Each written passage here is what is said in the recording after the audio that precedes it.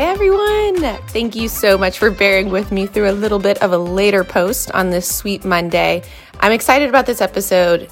I always feel like I say this, but it feels like a different episode. It feels like it has a weird undertone, and that's just because I feel like I'm operating from a place of such difference. Like, my life is different, my spirit feels different.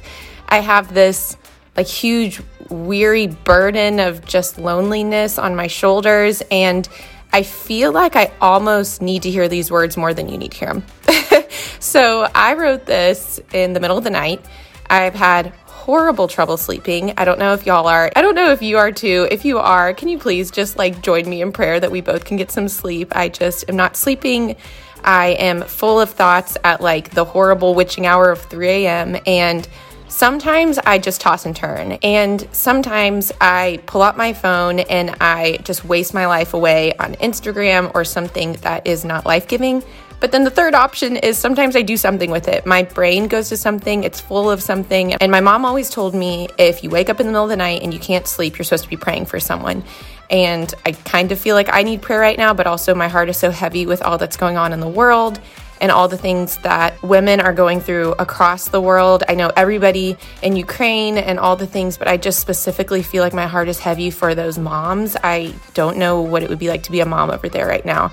I am struggling with being in my comfortable home in a new city in America. So you have to believe that those moms over there are 15 times more anxious than me, and I feel really anxious. But with that said, I woke up in the middle of the night and wrote this whole episode. I just wrote so many words. In fact, when I went back to look at my notes for this episode, I was like, what is that word? What was I thinking? But also on the flip side, it was so weirdly easy to follow. My notes felt like they actually had this weirdly cool flow, which makes me hope and believe that it is only from the Lord. So I'm going to say that these words are not my own. I am thankful for these words, and I actually need to listen to these words so much. I'm literally going to try to listen to this episode like I am a listener like y'all, because this is what I'm dealing with right now. I also will say it's very funny, the title, Don't Pick Up Your Blueberries Alone. It's a very funny title in the sense that you obviously don't understand what the topic is about from just reading that title, but I do talk about it in the episode, so look for that little nugget. And I will also say that I am not a science person. Science was my least favorite subject in school, but I believe there's a thing called a Punnett square. No one quote me, someone fact check me, but I believe it's where this idea where you have lots of options. When you're presented with the choice to do something, you can kind of work it into a Punnett square. And really it's okay, let's list out my options and list out what the pros and cons are of each option. So in this episode, I talk about staying silent and why staying silent is the death to your soul. I feel like when I think about this Punnett square idea or the options that you have, I think about that you can stay silent and you can suffer in your isolation. That's an option. You can speak up and people will reject you. Of course, that's the option. I believe both of those options suck and also are not what you should choose. But I believe, and what I talk about today in this episode, is that the option that we should all seek to take is speaking up, because then your load gets lightened, you're broken of those bonds of shame and those bonds of sadness, and guess what? You start your journey towards leaving that horrible time, that horrible thing, that horrible person behind you. And I don't really know how that looks in reality for me as I live in Seattle, because I am here. This is presently where I live. But I'm going to try to listen to this episode today and just have open ears to even my own words, which is weird to say. But I hope you get some nuggets from it. I can't wait to hear what your feedback is. Hope y'all are having a wonderful day. Thanks for listening. Okay, so today I am just going to jump right into it because I feel like I have so many thoughts about it. You obviously saw the title of the episode, Don't Stay Silent, and I wonder if you are confused about what that means. I know that there are so many experiences and so many times in my life where I have stayed silent, and I will say I haven't had horribly, some things have really sucked, but I feel like I just know that one of the tactics that Satan pulls on me and the lies that I tell myself is to be quiet, don't speak up. And here's the thing, Satan wants you to stay silent. He doesn't want you to speak up. He doesn't want you to have help, because when you engage with others, you have help. People come alongside of you.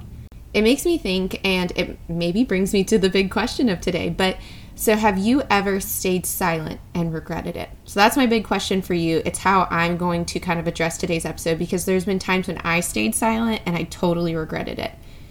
And I know when asking this, there's like a wide array of responses here. So you could range from an easy like, yes, like I'm in a mom's Bible study and I sat silently the whole time because of social anxiety, which I've actually done.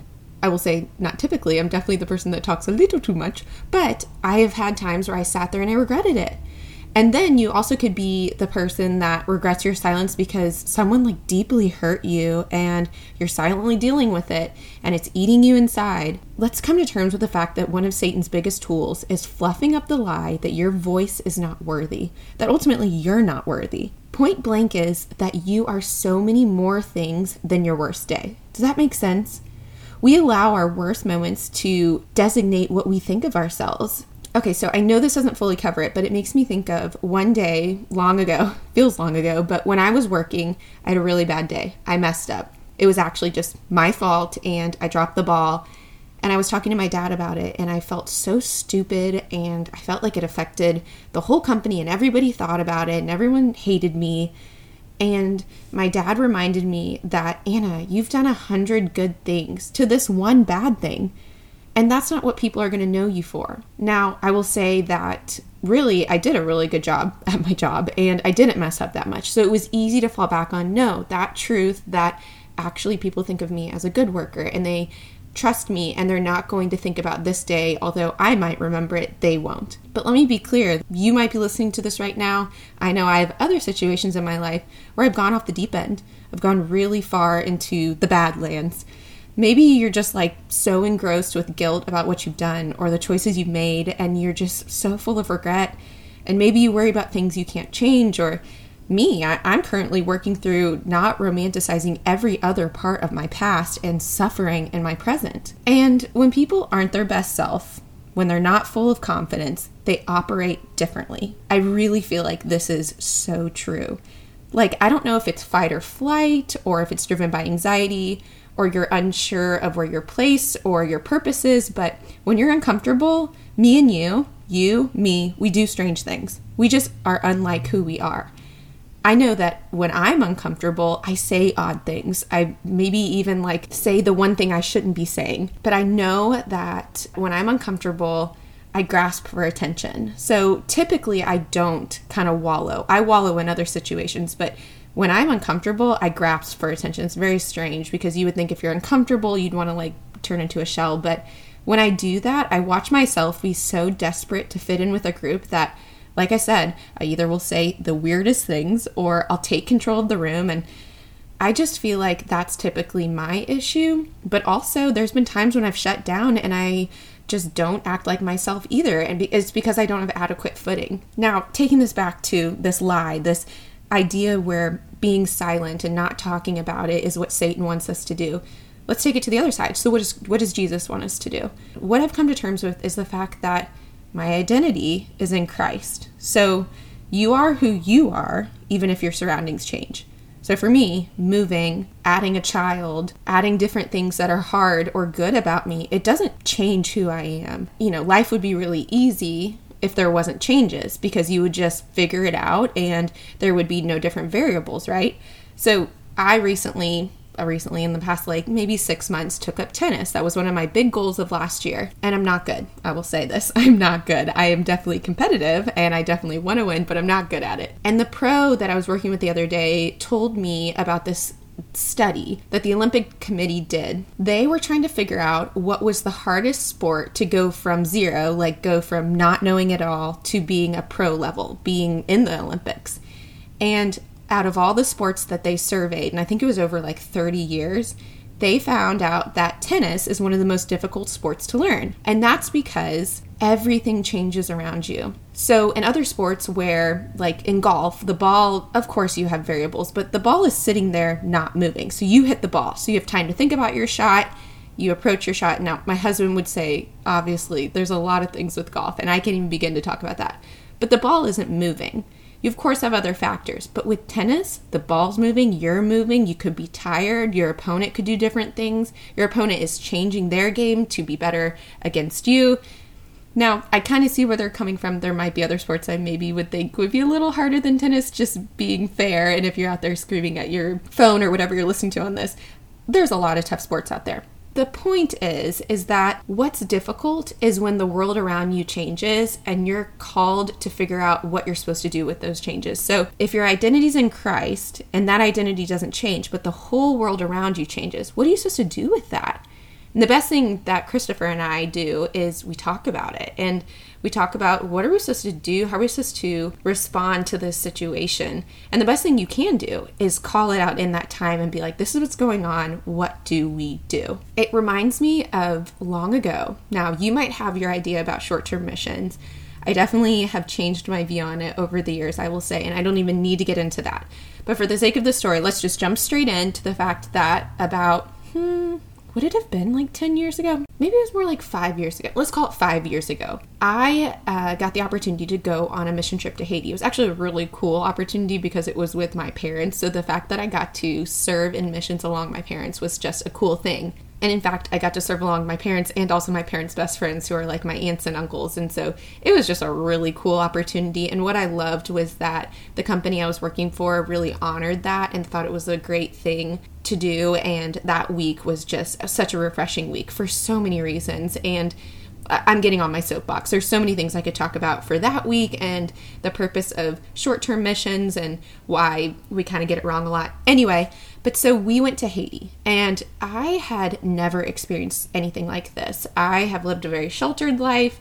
I have lived a very easy life. And so to see the way these people were living was so eye-opening to me. Even as a 20-something-year-old, y'all, I was so unaware that there are people around the world that are living in absolute poverty to this level. Of course, I knew about it. I'm not trying to act like I didn't know anything about this, but to see it with your eyes is something different.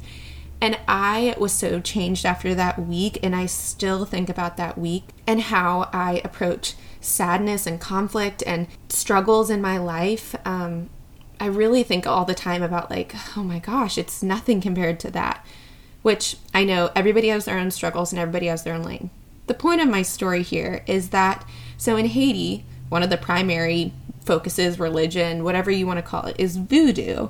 And I know absolutely nothing about voodoo. Do not quote me here. But one thing I did see that week was there's a lot of like ritual when it comes to voodoo and a lot of superstition and a lot of practices maybe similar to any other religion. I mean, it's just truly a wild thing, and it's not anything I believe in.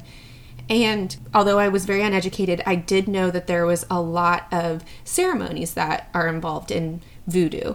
And one night I was staying at this one orphanage, and I was laying next to a couple different people I was serving alongside.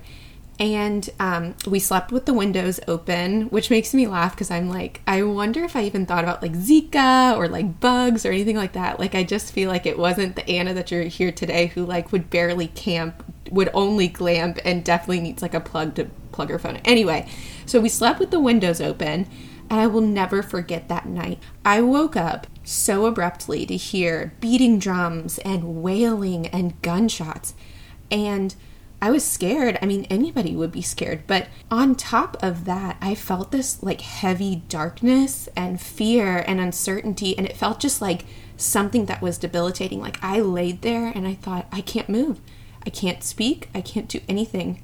So I was quiet. And my Aunt Sherry, one of my mom's best friends, was laying one or two beds down. And I could have easily gone over and asked her, like, hey, are you awake? Like, hey, I'm feeling nervous. But I didn't, and I didn't want to wake up anybody or disrupt anybody, and I worried about their sleep, even though I was going through this really scary experience. I felt like I was going through this really scary experience by myself. And the next morning when I got up, I mentioned to Aunt Sherry, hey, did you hear those things? And she said, oh my gosh, yes, I laid awake listening to the whole thing and asked the other people in the room, and everybody was awake. I don't think a single person was laying there asleep, and we were in a room of like 10 people. And it just revealed to me that like God wants us to speak up. Satan wants us to stay quiet. He doesn't want us to be in community with other Christians. He wants us to stay quiet. So how do we combat like the fear and uncertainty, how I felt in that time? We have to be transparent and open. That's the only thing, if I'm ever in that situation, I would know to do. So going off of that story, Anybody that knows me, if you've listened to this podcast for any time, you know that you can probably assume I'm a social person. I like people. Actually, I'm the person that when I'm crying, I'm not going to retreat. I kind of like want people to know I'm crying. It helps give me comfort. Christopher would always say, Anna, you always present me your tears. So like if I'm sad about something, I'm never going to like lay there crying. Like I'm going to turn over and make sure I'm facing him and he'll be like, are you crying? And I'm like, mm-hmm. So it is not typical Anna. It's not acting normal to Anna when I shut down. But when I'm desperate and I'm lonely, sometimes I shut down. In New Hampshire, I had to combat this almost every day for a period of time, and I had to put my foot on the gas. And I don't know if that's clear. Like, I don't know if everybody uses that term, put their foot on the gas, but it's the only way I know how to combat loneliness, because it's easy to make an excuse for why you don't need to do that certain thing. So I had to put myself out there. I had to put my foot on the gas. I had to say yes to everything. And I learned a lot about putting myself out there and being unapologetically myself. My close group of friends that I sadly left in New Hampshire, they were not cookie cutter versions of me. They were full of different passions and personalities. They carried themselves differently. But I hold these people so close to my heart. And it has been the sweetest thing to see how different facets of Anna comes out because of the different people that I place in my life. And you know, a core tenet of MNOF, of Every Mom Needs a Friend, is that moms are lonely and they can be surrounded by so many little people, but people, and still feel completely isolated. So I think about most of my issues with loneliness, it's not technically because I'm just a person who never gets outside of my home. It's actually because I move homes a lot.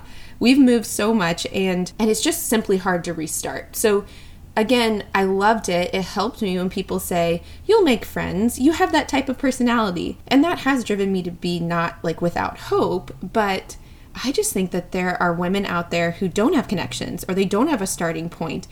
And I just feel so pained. I mean, if it's true that there are women who have lived in the same city that they were born in and they still feel lonely, I have to believe that if there are women like me that have moved as much as I have and they don't have a starting point, that how are they ever going to make friends? How are they ever going to combat this feeling of loneliness? And I commend, but I actually ache whenever I see women post on our Moms of Bellevue page. So I'm sure that there's Facebook pages for the city that you're living in. If you're currently a mom, you should just type moms of whatever city that you're in. It could be moms of New Hampshire or moms of whatever specific town you live in. And it actually is a great resource. It actually reminds me, I joined the Facebook page of the local elementary school that's one block over from us because it's good to hear about what's happening in the community. But these Moms of Bellevue place, it's really a great spot to be able to share ideas about different places to take kids or what to do when this happens. And I do love it. I love those type of things. They can be a little toxic. You have to watch out. But one thing that is so tough is I see these women all the time, especially the city I live in. Seattle is a very transient city. It's a huge city. But these moms post on this page and it is so achy. They'll say, oh, I just moved here. I have, this many kids. I have no friends. I just want to play date. Can someone please meet me at the park? And it's cool. People, I've seen one with 60 comments of people being like, I'm going to meet you here tomorrow. Who wants to join up? That's great. But I'm like, you're starting from such ground zero. And I just feel so blessed that in pretty much every city that I've lived in, I have a friend of a friend who lived there. I had some starting place to make me feel like I have a grounding, to make me feel like someone who knows a little bit of my history. Now, what's interesting is Seattle, the biggest city I've lived in, I feel like I have the least amount of connections, which is very interesting. In New Hampshire, and the city we lived in, the smallest city I've ever lived in, I had built so many connections and it was like monkeys in a barrel. And all of a sudden I was like, I have this network of people and this network of community. And I know that I'll have that here. I know that one day I will feel at home in Seattle, but that day is not today. And I feel like, let me digress for a second. That is not the only reason people feel lonely. It's not just because the lack of people around you, because I also think that there's some people who need a lot of friends like me. And there's some people who are more content with a smaller group of people, and that's equally just as good. I will say I never think it is a good idea to not have any friends. I'm just going to say that clearly. You have to have people in your life to speak truth, to question things, to uplift you, to be with you on those dark days, to celebrate you when you need celebrating. I don't know how you can get through life when you don't have community. You could be saying easier said than done, which, by the way, pot calling the kettle black, I'm sitting here like, where the crap is my community? I want some community. But that's not the only reason people feel lonely. There are women who just don't feel comfortable in their own skin. There's people that have gone through trauma or a huge life change. There's women that are changing and they feel like the world around them isn't, or vice versa. It feels like the world around them is changing and they're stagnant. But all I know to say right now, and I'm not speaking from this place of like huge wisdom, I just feel like I am speaking this as it is being revealed to me, but speak up. That's all I know to tell you, because it's all I know to tell me is to speak up. It makes me think of one of the other podcasts I love listening to is Stuff You Should Know. It's a great podcast. I love it. I've listened to it for a very long time, but they were doing a whole deep dive on staring. It's one of those cool podcasts where I feel like very small things they do deep dives on. So one episode they chose to do a deep dive on staring, literally like looking at someone. And they talked about all the different like reasons that staring is inappropriate or impolite, but they gave this scenario, and I think there was a scientific study, but really they just gave the scenario that, so think about if you're in the supermarket and you are grabbing a container of blueberries. By the way, do you all like hate the containers of blueberries? That lid is so prone to fly open. I feel like it's on a spring. Even though it's just a plastic lid, they spring open quicker than anything else. And if you've ever been in a supermarket and dropped a carton of blueberries, then you know what I'm talking about. I've done it before. But this Stuff You Should Know episode was talking about that when someone drops a container of blueberries in the store and they keep their head down and they just silently pick them up, no one helps. It is not typical that someone would ask to help them. But the simple gesture of looking up and meeting eyes with someone, almost 100% of the time someone would ask them if they could help them. At bare minimum, just acknowledging, oh, darn, that would even feel better than feeling like you're silently alone. No one is there to help you picking up your blueberries. And I'm here to say, don't do that. Look up. Ask for help. Gosh, what I would naturally do is like laugh at myself. And I would hope that someone else would look at me and laugh with me. And there's times when you definitely need to like mourn and be sad. But there's times when the best thing you can do is just laugh. It also makes me think, I'm reading this book right now called A Mother's Guide to Raising Herself. We're reading it with this mom's group at church. And I will say, I don't love the title and I don't agree with every chapter, but she does have some amazing points that are worth pointing out. And she talks in this one chapter about that Satan doesn't want you to grow. So I'm talking about in this episode how Satan wants you to stay silent, but it goes hand in hand with growth. So Satan wants you to have a fixed mindset. Have y'all heard people talk about this? I feel like in business, they talk about like growth mindset versus fixed mindset. And really the idea that doing hard things builds resilience. And she, of course, because it is a Christian author, she kind of brings it into like how asking questions strengthens your faith, which, by the way, I could talk a whole nother 30 minutes on. And that's something I'm currently doing right now, is asking a lot of questions about the things that I am putting my whole life on the line for, my faith. But what I like in this book is she talks about that when life feels really hard, that we should acknowledge the hard. It's not going to make it worse by acknowledging it. And I know that I am the best person to lie to myself. If I have a bad dream, I can tap Christopher and say, I've had a bad dream. And he'll say, okay. And then I will check it out of my mind and be like, I didn't have a bad dream. And I'll go right back to sleep. Now, I will say, as I've gotten older and as I've had more kids, that going back to sleep part's a little more difficult. But, I was driving on the road one time and I hit a cat. I killed the cat and I was very sad. It was really tough. And Christopher said, Anna, it could have been a plastic bag, because he knows this, lying myself. And I was like, yeah, it was a plastic bag. Y'all, I almost stopped crying immediately because I was able to lie to myself that bad. Isn't that weird and horrible? I hope no psychologist is listening to this and going like, oh, you got some deep things, girly. But maybe don't take that point. But the big point here is don't stay silent. You can do hard things. And sometimes those hard things is just speaking up. I will end it with this, that I think hard things and staying silent go hand in hand with momentary stress. There's people that have long-standing stress. Really a physical thing is there are people that have chronic pain that have to deal with something every day. And there's people that have had something happen to them or they've done something that they have to live with for the rest of their life. But when Christopher and I talk about momentary stress, we talk about these times in your life when you are under immense pressure, immense heat, horrible things. Because of those horribleness, you can't see past the moment you're in. Now, a palpable way to explain this is I'm in this sad, lonely time. I don't have many acquaintances here. I don't have many people that I can call my community, except for really my family. And this is a hard stage to be in. It's hard for me to see past this moment.